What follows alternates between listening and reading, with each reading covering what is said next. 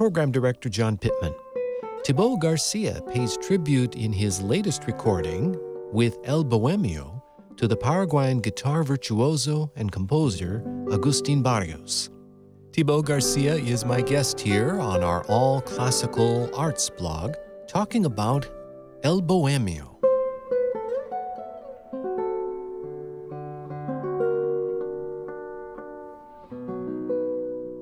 Now, does that title come from one of the pieces by your featured composer on this recording, Agustin Barrios? Yeah, and more specifically, it's coming from a poem more than a piece.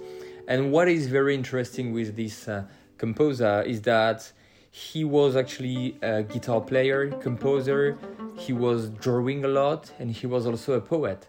So I was really interested about the fact that he was a full artist and not only like a guitar player. So I read some poems that we found, and this Bohemio poem was actually, how do you say that, a self-portrait of himself? So he's describing himself very well in this portrait, and I thought that's a good title for an album that describes the composer. Well, and you're a photographer and art directors and so forth, and I suppose you had some input too. I mean, it's a very striking cover that folks are going to see when this album comes out. But when I see the red feather and maybe the bracelets or the beads around your arms, can you share a little bit? Is there some significance behind that, and does it connect to Barrios and Paraguay? Definitely. Well, I want to thank Simon Fowler, who did the photo shoot, and he's an amazing photographer, and we had a lot of fun doing this shoot. And actually, this cover, this setup, shouldn't have been done, but during the shooting, we were speaking a lot, having a lot of ideas, and there is a moment I really wanted to try something. I wanted to try in the cover to have the personality of Barrios and my personality to show there is kind of a transformation. And but I didn't want to be Barrios, neither. I just wanted his presence to be here somewhere. And then I thought, why not having one of my hand that is mine and one of my hand that is his? And then we decided to put a lot of bracelets and feathers like he did actually. Barrios was a very interesting character because he went on stage in a period of his life where he stopped playing with a normal suit, and he came with the feathers, the bracelet, in the tradition of the Guarani Indian of Paraguay. So that was the idea of the cover, yeah. Did he claim ancestry with the Guarani, or was it more of an affection or admiration? Actually, he has some Guarani origins on his mother and grandmother side. Yeah.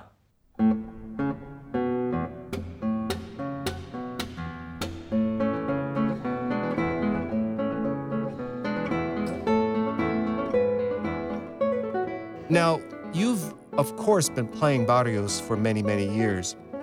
And you mentioned the composer's interest in his own background. In your interview notes on the recording, you mentioned a film. So I had to check that film out on YouTube. So I got to see about the first 5 minutes of the film where the actor is making himself up and wearing the traditional costumes, but it also crosses over with him wearing a tuxedo, which apparently is at other times, and a little bit about him as a little boy, too. And so this was very influential to you, I understand.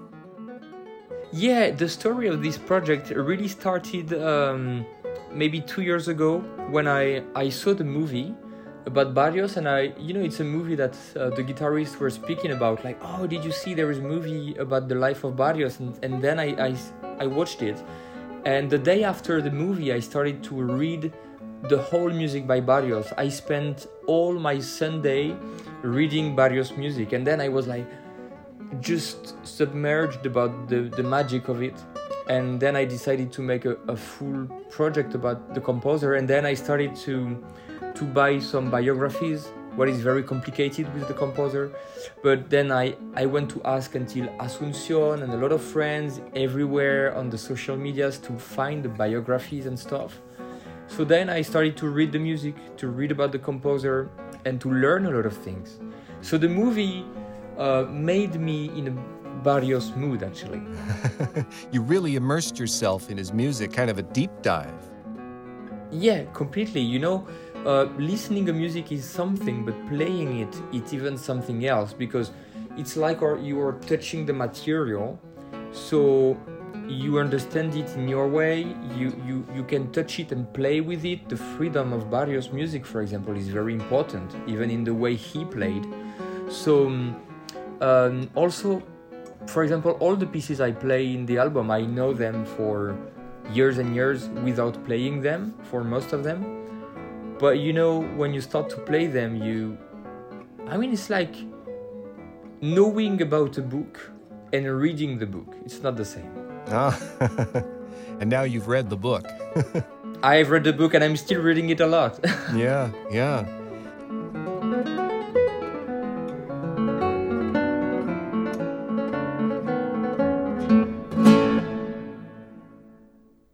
Having the recording is done, you're about to release it.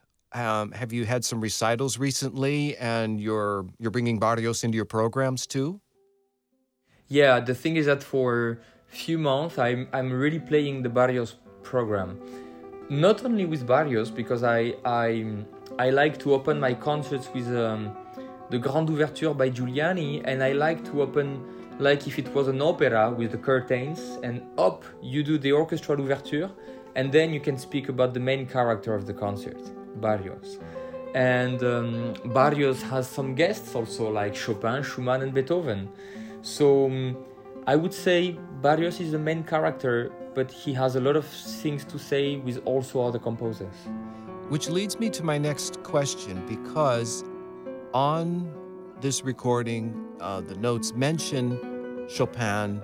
Chopin was a big influence on Barrios. I mean, there's something in the film there that shows a man playing Beethoven's Ninth, the Ode to Joy, for the little boy. So it wasn't just that he was immersed in maybe like only Paraguayan music or classical guitar music, but he was obviously, as I'm sure you did growing up too, absorbing all kinds of music and different composers.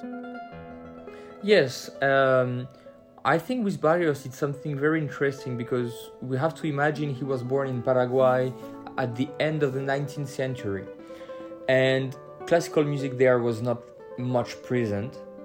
And then he actually left to Buenos Aires, that was the capital of classical music at the time, and he discovered a lot of other composers. And thanks to a violinist who was also his professor, I think he really discovered Beethoven, Paganini, Chopin, Schumann, and I really believe there is a connection with these romantic composers like Chopin, Schumann, and Beethoven a lot. Even in his way of composing, you can feel, for me, Chopin is maybe the closest from his heart, maybe with Schumann, but in Chopin, when you see the Mazurka Appassionata, for example, I really believe he was inspired by Chopin, with some preludes and pieces like this. The poetic aspect of Barrios is something, he called himself the Paganini of the jungle of Paraguay, but I think that was for his virtuoso aspect of playing. But in his mind, in his compositions, he was much closer than Chopin. Is there a particular piece that when you play it, maybe it's the Mazurka Appassionata or something like that, where you really hear, is it Chopin that you hear or Beethoven that you hear? I really hear Chopin in the Mazurka very much, and that's why I like in my concerts to link the Prelude by Chopin and the Mazurka, and I play them completely glued, like with no applause in between. I think it's interesting to make some bridges between these composers when it makes sense. I think about Chopin, about the way it's written, the fact that he was inspired by the Mazurka, and Mazurka is not especially a Paraguayan dance. But also, when you hear Barrios playing and you hear the rubato, he used, this is very linked to this music and this style.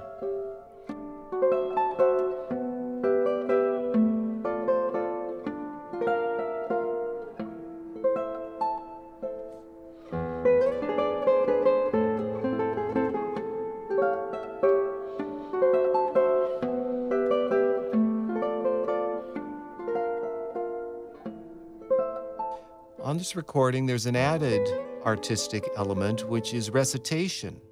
You mentioned the poems at the top of our conversation, Thibaut, and that is reciting a couple of poems, and one of them by itself, I think, and the other one with you playing guitar as well. And this is Orlando Rojas. A word about Orlando Rojas, please. Sure. Orlando is a friend of mine I know for years, since I moved in Paris.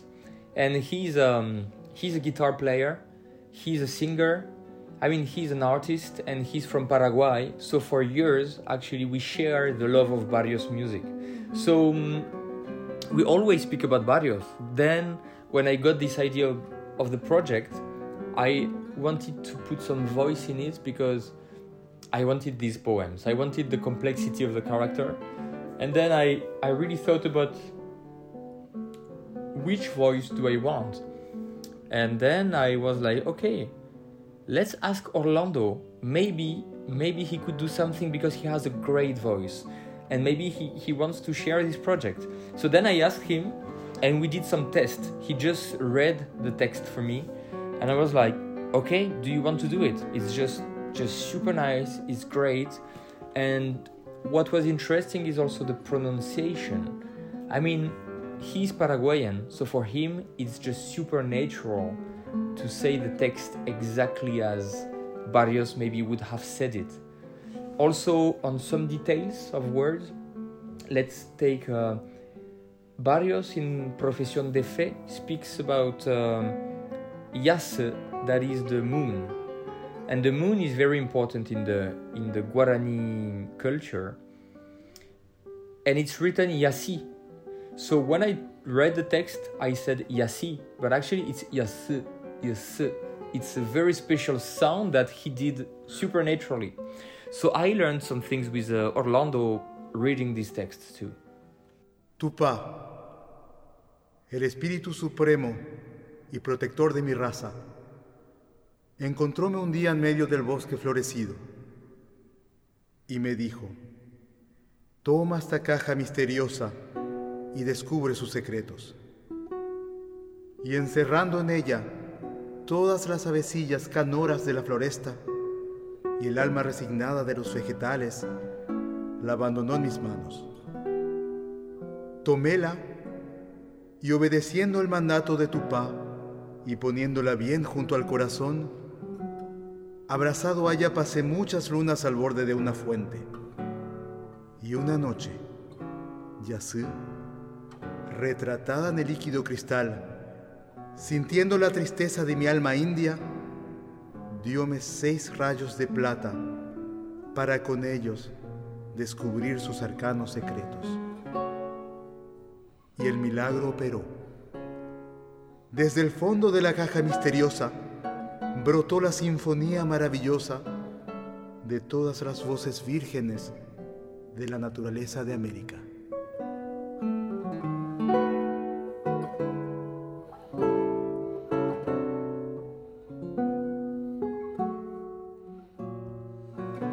Thibaut Garcia, it's so wonderful to be able to talk to you today about all of these aspects of the music of Barrios and the pieces that you chose for this recording. I think you play with such sensitivity and your attention to detail, and yet the warmth comes through at the same time. It isn't just technical proficiency. Your personality comes through. And whether I'm watching you in one of your YouTube videos or just listening, I can tell that you're very relaxed when you play. In the videos, I could see your shoulders are back and down, and you're just letting your fingers go where they need to go.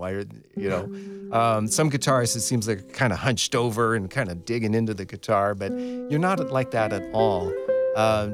Do you have a moment as you're going into the music that just kind of separates from where you were maybe 5 minutes before? Thank you very much for all your words first. But the thing is that when I really separate my practicing to my playing when I play in concerts, I think it's two different things. And all the work you do before, when you're at home practicing, must be something that gives you the freedom of playing after.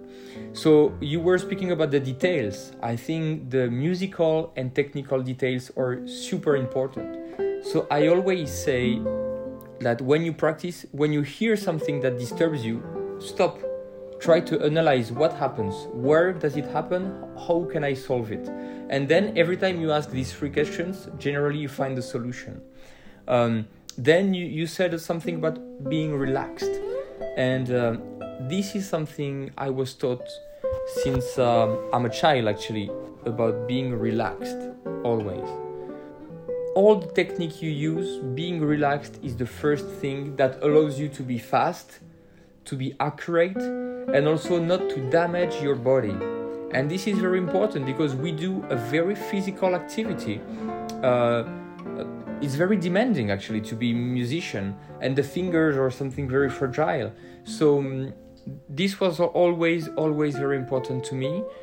And with years and years, I really learned that sometimes we can make things easier when you just think it's easy.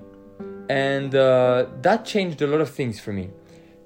Since the time you think something is difficult, it becomes difficult.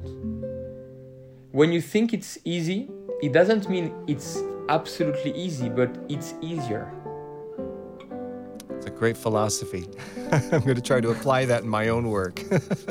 Actually, it works. I think it works in life too. Yeah, I could absolutely. It's been great to be able to talk with you, Thibaut Garcia, about your recording and about your approach to playing. And I wanted to say one final word about, because going back to when we were talking about the program that you chose and including the Beethoven and the poems, your recording is, in a way, almost like a biography of Barrios, of Agustin Barrios, to me. It's presenting pieces of music, which is lovely, but also a little insight into the man himself. Yeah, I like the way you say it. It's like a biography, but it's a live biography. Like, I think we can understand better the composer when we hear these poems and the arrangements and the inspirations. And Barrios actually is full of surprises. And I'm still surprised about a lot of things when I read about him. And it's the type of people, when I discovered his music and I discovered the character, that opened my mind about how to play this composer. And, for me, he was really like a free person, and the code he had in terms of composing was his code completely. And I wanted to share that. Someone who is a musician can also be a poet, he can also be a drawer, he can also be whatever you want, and that makes also an artist.